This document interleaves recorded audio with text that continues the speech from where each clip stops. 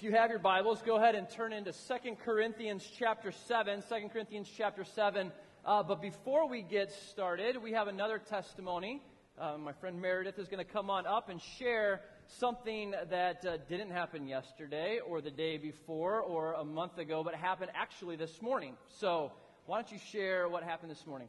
Okay. Recently, the Lord has just really been showing to me my priesthood and that He is totally enough to do a work in us and have us do work through Him.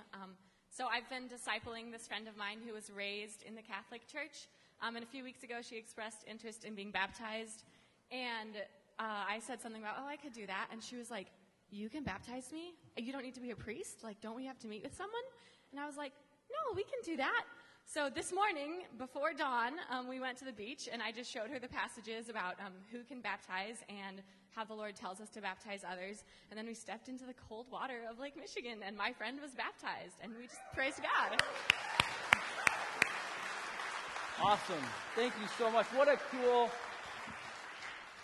What a cool testimony of just somebody walking in simple obedience. That, all of us, as followers of Jesus, if we lead someone to the Lord and they haven't been baptized, you have the power, the authority to baptize them. And what a beautiful place we live in, West Michigan, and you can go right out to the lake, even though it's a little chilly, and baptize somebody. And it is absolutely amazing. And so if you want to learn more about that and even learn how Meredith did that this morning, go talk to her after the service. Seek her out and say, how did you do that? And she can share that with you. And maybe there's somebody in your life that just came to the Lord and you're discipling. I want to encourage you to seek their next step and possibly go out and see them get baptized out in Lake Michigan. So let's turn to 2 Corinthians chapter 7. We've been going through 2 Corinthians this summer, and we're in 2 Corinthians chapter 7, and I want to read starting in verse 5.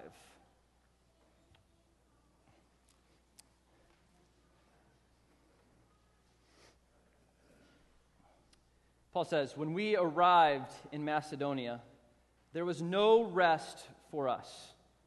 We faced conflict from every direction, with battles on the outside and fear on the inside. I want to stop there for a second. Paul is talking about a time just previously in 2 Corinthians where he had come across some opposition. He had come across some opposition at the church in Corinth. They were not speaking too favorably of Paul. They were questioning what he had done. They were questioning what he had said. They were questioning his legitimacy as apostle of Jesus, as somebody who was going around and sharing the gospel. They were attacking him, they were attacking his character. And so here we see in verse 5 that Paul was discouraged. I love the realness of Scripture because here we see that Paul, mighty Paul, faced conflict on every side, external conflict, but we also get a peek into his heart where it says, on the outside we faced battles, but there was fear on the inside. Fear on the inside. Of the Apostle Paul, fear on the inside. And I think we can so resonate with that. We can resonate with Paul, with his realness that there is fear on the inside. And perhaps you're here this morning and there is a battle raging on inside. Perhaps this morning, even though we have had a number of testimonies, a number of encouraging words, perhaps you come this morning a little discouraged. Discouraged externally because there's conflict in your life, or there's conflict with people in your life, or your living situation or your life situation is not filled with peace. There is filled with conflict. And so you know when Paul says there are battles on the outside, that is very real for you this morning. But if that's not true for you, maybe the other is true. Maybe there's battles on the inside. Maybe you're discouraged internally, and when Paul says there is fear on the inside, that really resonates with you. You might have this soundtrack that plays over and over in your mind. The enemy feeding lies that you're not good enough, that you should have done this or that, you should have said this to that person. And all of these thoughts enter your mind, and the soundtrack repeats over and over and over again in your head. And if it's not the soundtrack that repeats over in your mind, perhaps you're discouraged because you're constantly comparing yourself with others. That's what I appreciate about what Brad shared this morning, the honesty in which he shared. Perhaps you look around and you're discouraged and you have fear inside because you are comparing yourself to people that you see. And the number one thing about comparison is that when we compare what we know about ourselves to what we don't know about other people, we always end up being the loser. We think, oh, their family is perfect, or oh, their life is perfect, and I wish I was like that. So you can be discouraged externally or internally, or maybe even you get discouraged by what you hear, things that maybe people say about you. Or maybe you come in here and you're like discouraged. You're like, oh, I didn't do this, that, or the other thing. And there is this discouragement that weighs heavy on your shoulders. I love that Paul was real. That Scripture is real, that we get to see, we get a peek into the life of Paul, that there were battles on the outside, but there was a fear raging on the inside as well.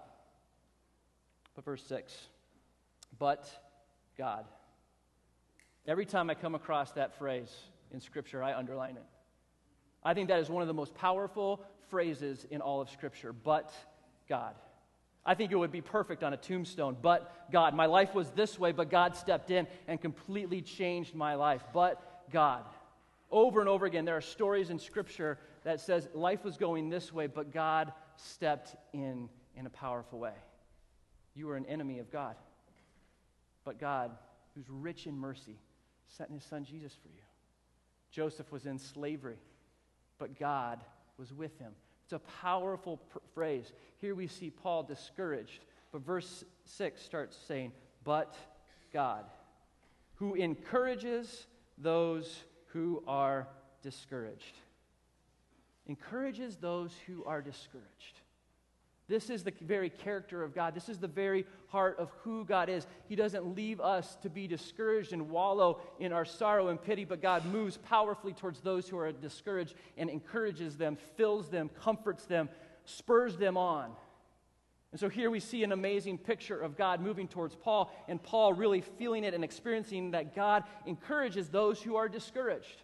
But I come across this passage and then I say, okay, that's awesome that God does that. That's awesome that he encourages those who are discouraged, but how does he do that? Does God come alongside of Paul and say, okay, just keep going, pat him on the back, you can do it, camper? No. It says this, let's read on. He encourages us by the arrival of Titus. His presence was a joy, but so was the news he brought of the encouragement he received from you.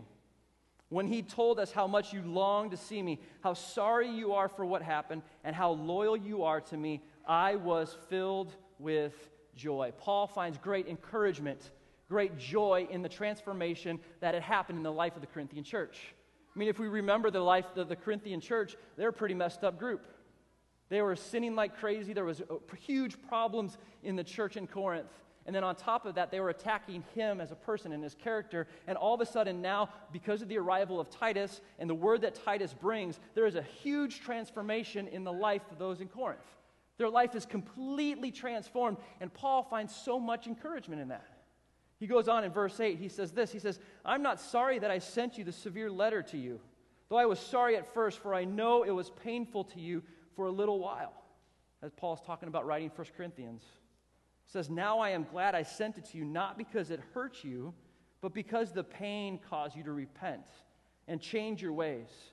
It was the kind of sorrow that God wants his people to have, so you were not harmed by us in any way. For the kind of sorrow God wants us to experience leads us away from sin and results in salvation. There's no regret for that kind of sorrow, but worldly sorrow which lacks repentance results in spiritual death. Just see what this godly sorrow produced in you. Such earnestness, such concern to clear yourselves, such indignation, such alarm, such longing to see me, such zeal, and such a readiness to punish wrong. You showed me that you have done everything necessary to make things right. My purpose then was not to write about who did the wrong or what was wronged. I wrote to you so that in the sight of God you could see for yourselves how loyal you are to us. And we have been greatly encouraged by this.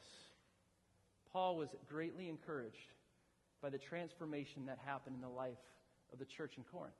They went from rejecting him to just awaiting his return, just wanting to see him. And this change was absolutely real. This change was absolutely true. And in this section, Paul talks about the difference between godly sorrow and worldly sorrow. Because we know that people can be convicted. We know that people can feel sorry for something that had happened, but not actually turn their ways. And Paul highlights something that is important for us to think about. What brings about true change? And he highlights godly sorrow versus worldly sorrow. Worldly sorrow, I would say, starts off being very selfish, self-focused.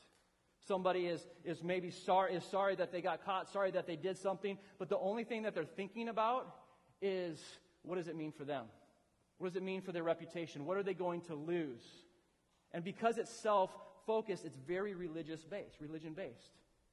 They come across this problem, they come across what they've done, and they're like, I'm going to fix it. I'm going to read all these books. I'm going to do all these things, and I'm going to fix the wrong that I did. And then even if they start thinking about fixing the wrong that they did, they can quickly turn into, because it's self-focused, they can quickly turn into blaming other people and becoming the victim. But this type of sorrow, this type of worldly sorrow, doesn't produce any lasting change because it's just trying to manage sin. It's just trying to manage sin instead of getting at the very heart of what is wrong. And a person in this situation, the problem is they're dealing with a force that is more powerful than they are, all the while thinking that they are more powerful than it. And the result is always death. And people keep doing the same thing over and over and over again. And Paul says, the church in Corinth, you did not experience that. You experienced godly sorrow, which always starts out being first and foremost God-focused. It's a person who says, oh God, against you and you only have I sinned. I have broken the heart of the one that I love. I have hurt the creator of the universe, the one who gave everything for me. And then it quickly turns out to other focus as well. Focusing on others and how have I hurt those people around me. Godly sorrow is always gospel-driven, understanding that we deserve punishment, but instead we receive grace because of what Jesus has done for us, and as a result that turns into being filled with gratitude and humility and saying, oh, I've done something so wrong and I need to fix it. I need to repent. I need to turn. And so godly sorrow always produces repentance and eventually ends in salvation and life. And this is what Paul is saying to those in Corinth. You have turned your life around. You were filled with godly sorrow. And what is absolutely huge, and this is just a little side, in the moment when Paul was in a deep, dark spot, God was at work. And I want you to know that never underestimate what God has the power to do when things seem hopeless around you. Here the church in Corinth was messed up and there were tons of problems. And Paul was saying that there was battles all around and there was a fear raging inside. But God was powerful. God was at work in ways that Paul didn't even know of. God was transforming lives. And so if you're here this morning and you have somebody who has turned away from the Lord or a friend who is just taking wrong choice after wrong choice, I want to encourage you that keep praying, keep pursuing God in prayer over them. Because God is at work even in the darkest times of our lives. God is at work in ways that we can't even see. And so Paul, writing about the church in Corinth, is greatly encouraged by the transformation that he hears about them. The change in Corinth. And he's encouraged because this is the very purpose and passion of his life. He delights in seeing God at work. He takes great joy in seeing God's power and presence at work in somebody's lives. And so he's so encouraged in saying, God encouraged me through the transformation that happened in Corinth. And it encourages him. And isn't that true that true transformation always encourages us? When we see a change in somebody's life, it's like, that is so encouraging. When we hear a testimony from Brad, that's so encouraging. When we see God's power and presence at work in this world, we can't help but stop and say, wow, God, you're real. God, you are moving. God, you are alive. That is so encouraging today. I mean, how many of you were encouraged this week as you saw the transformation that took place across the news? As 13 people were in a cave 10 days before somebody found them. And then all of a sudden, 2 British divers in the cave in Thailand came across those 13 individuals stranded in the cave. And they pop through the water, and maybe you've seen that video. They pop through the water, and they see those boys, and there was so much encouragement that they're not dead, they are alive. But how tragic the story would have been if that would have stopped there, if they were stuck in the cave. But encouragement came as one by one, starting last Sunday, going through last Tuesday, they came out of that cave and they are completely healthy and fine. They are transformed from death to life, from being lost to now they are found. True transformation brings about so much encouragement, and people all this week that I talked to about this story were so encouraged by the transformation. How much more should we be encouraged by the transformation that God brings about in people's lives? It's absolutely amazing. But I want to be clear about one thing. The thing that brought about the transformation in the lives of those in Corinth was the gospel. Paul boldly proclaimed the gospel of Jesus Christ. I mean, look at verse 8. It says, I'm not sorry that I sent that severe letter to you, though I was sorry at first, for I know it was painful to you for a little while. Paul spoke boldly the gospel of Jesus Christ. He wasn't a motivational speaker for those in Corinth. He didn't give them some self-help tips. He didn't say, hey, come along, little buddies. No, he spoke boldly. He said, you are caught in sin. You need to turn your life around and turn to Jesus. It was the power of God on display as Paul preached the gospel that turned their hearts around. And sometimes I wonder if we don't see the power of God today because we don't proclaim the gospel of Jesus Christ to ourselves and to others. It's the power of the gospel that has the power to transform somebody's life. And Paul witnessed that. And so this morning, as I was thinking through this morning, this whole week, I was like, how can we be filled with how can we be encouraged this morning? How can we be filled with joy this morning? What does God want to bring about in our lives that would encourage us and spur us on to keep going? How does He want to encourage us? That lasting encouragement, that lasting joy that will keep us going and going and going. I think the first thing that we have to do on a regular basis is celebrate the work that God does in our own lives and in others. Celebrate the work that God does in your life and in the life of others. I think too often we get to a passage like this and we hear about sorrow and repentance and we want to think about all the things that we haven't done yet in our lives. We think about, how far we have to go, but we fail to look back and see how far we've actually come. I mean, I look out in this room and God has been at work in so many of your lives. So many of you have taken huge steps in your relationship with Jesus Christ. I mean, if you think about your life, if you think about where the Lord has brought you from, some of you, probably the last place you'd want to be is a place like this. Years ago, you're like, the last place I would want to be is in a church like this, in a gathering like this. But look at where you are today. Some of you, your lives were a mess. Marriages were broken. Relationship with kids was a mess. Your kids, there was trouble in their lives. But through the grace of God, through God appearing and moving in their lives, look at how far you've come. Look at where you are today. And I think we have to stop often and celebrate the work that God is doing in our lives and in the lives of others. It's absolutely powerful. It brings so much joy and so much encouragement. And it's also powerful when we speak that out to one another. When we see God doing things in people's lives and we speak that out into their lives and say, I see this in you, I see that in you. You are taking huge steps in your relationship with Jesus. But we also have to celebrate what God does in other people's lives and even through other people. Too often we can hear stories like this and we can be like, well, God's not doing that in me. And we can become jealous. We can become bitter. And that's when discouragement sets in. But I think when we celebrate what God is doing in the lives of others, that brings about so much encouragement and so much joy. And so what I want to do right now for a couple minutes, I want you to turn to the person next to you. I want to spend just a couple minutes, and I want you to share one thing that God has done in your life recently in the last year, a change that He has brought about. And also, if you are sitting with somebody that you know and you have seen a change in their life, I want you to speak that out to them.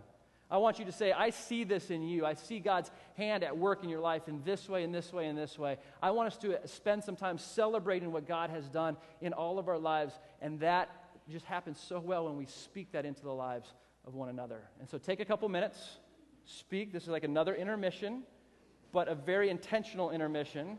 Speak to one another and share what God has been doing in your life. I think it's amazing when we share these stories, when we share what God is doing, it helps us remember who He is. That God is gracious and slow to get angry and compassionate And when we understand his character and who he is and his kindness, it's what leads us to pursue greater repentance and greater change in our lives. When we understand who he is, it's like we're going to keep pursuing him and seeking after him, and there's going to be ongoing growth that he wants to bring about in our lives. And so if we're going to live this life filled with encouragement and joy, we're going to celebrate what God has done in our lives and done in the lives of others, but we're going to also pursue God's ongoing work in our lives and in the lives of others. We're going to pursue greater transformation in our lives because, yes, we can all share what God has done in our lives and we can see the ways that he has moved powerfully in our lives, but there are also some other things in our lives that still need to go. See, the good news is that Jesus has got a hold of our hearts and he has revealed himself to us, but the good news is that he is not done with us, that he who began a good work in each of us is going to be faithful to complete it. And so there's going to be growth that he wants to bring about in our lives. There are areas in your lives, shocker, that aren't fully yielded to Jesus Christ. And I think it's absolutely wonderful when those areas of our lives, those heavy parts of our lives, those things that kind of weigh us down, when God comes alongside through the power of his Holy Spirit and says, hey, what about this issue? What about this thing? It's not all of a sudden like, God's going to rip this away from me. No, it's his kindness, it's his love, it's his grace that is pursuing you and saying, you know what? This has to go in your life. This is weighing you down. And I get so much encouragement when I think about the things that the Lord is showing me and saying, Dave, this has to go. Pride has to go. Jealousy has to go. This stuff has to go in your life. Because when those things come to mind, I get so encouraged because the God of the universe sees me. He sees what's going on in my life, but more than even seeing me, he knows the things that are weighing me down. He knows those things that are dragging me down, and he wants more for me. He wants to free me. And so as we celebrate what God has done, it should also propel us to pursue more of the change that he wants to bring about in our lives. More of that godly sorrow, more of those things that we come across and saying, God, I know this is breaking your heart. I've broken your heart. Forgive me. Help me turn away from this, not just in an attitude, but in action. Help me to run away from this because you want to free me. You want to give me life and give it abundantly.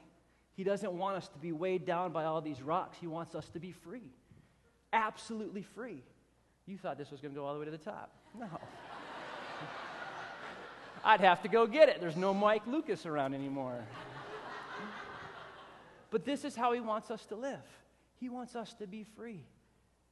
And so when we come, when we celebrate, it also should motivate us to pursue him so much more. I saw this play out powerfully in the life of my daughter, and she gave me permission to share this because now she's old enough to actually remember what I share. When they were little kids and I would share things from the stage, I'm like, they'll never know. But I was talking about this passage with my oldest daughter, Eliana, and she shared just an incredible encouragement that happened in her life this past spring. She ran track for the first time, and she runs the brutal race of the 800, which is 2 laps around the track, like all out. It's absolutely crazy. And she was in a meet, and she was running the 800, and her coach came up to her and said, this is the place that I want you to get. I believe that you can get in this place. You run hard, and you should be able to get to this place in the race. And so she ran. She set off, and she started to run. And she ran as fast as she could. And she got done with the race, and she was one place behind where her coach wanted her to be. Sadness, discouragement. She just was broken. She did not do what the coach had asked her to do.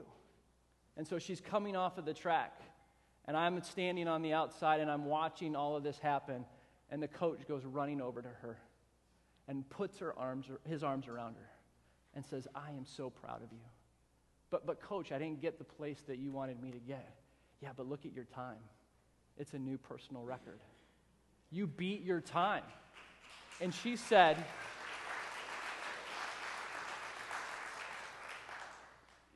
it was his kindness that motivated her to do more.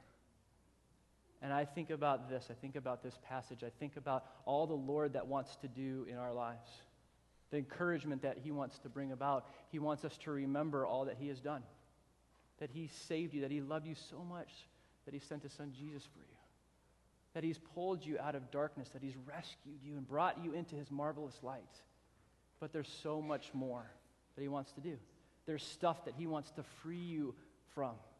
And it's not one of him just ripping things out. And no, it's his kindness that leads us to repentance, to have that godly sorrow, because he wants us to be free. And so as we transition now into a time of worship, as we wrap up our service, I want to invite our prayer teams to come forward, and this is what I want to have happen. Prayer teams, come on up, and worship team, you guys can come up as well. Maybe there's something that you need to let go of.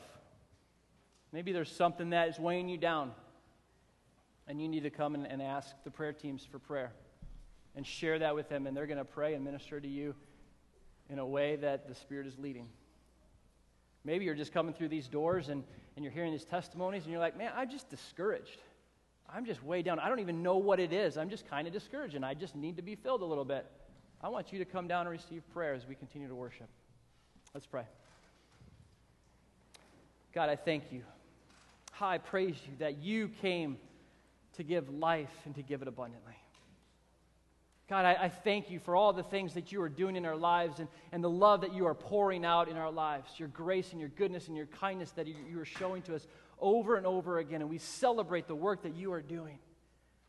And God, I ask right now through the power of your Holy Spirit that you would show us areas of our lives that are weighing us down, things that you want to continue to do in our lives so that you can be glorified, so that you can receive the honor and glory that you alone deserve, so that we can be freed up more fully to follow you in all of the ways that you are directing us. God, I thank you for your kindness. I thank you that you are compassionate and slow to get angry. God, thank you for your goodness. Thank you for your grace that so abounds to us. May we seek you with all that we have in every area of our lives, all for the glory of your name, Jesus. Amen.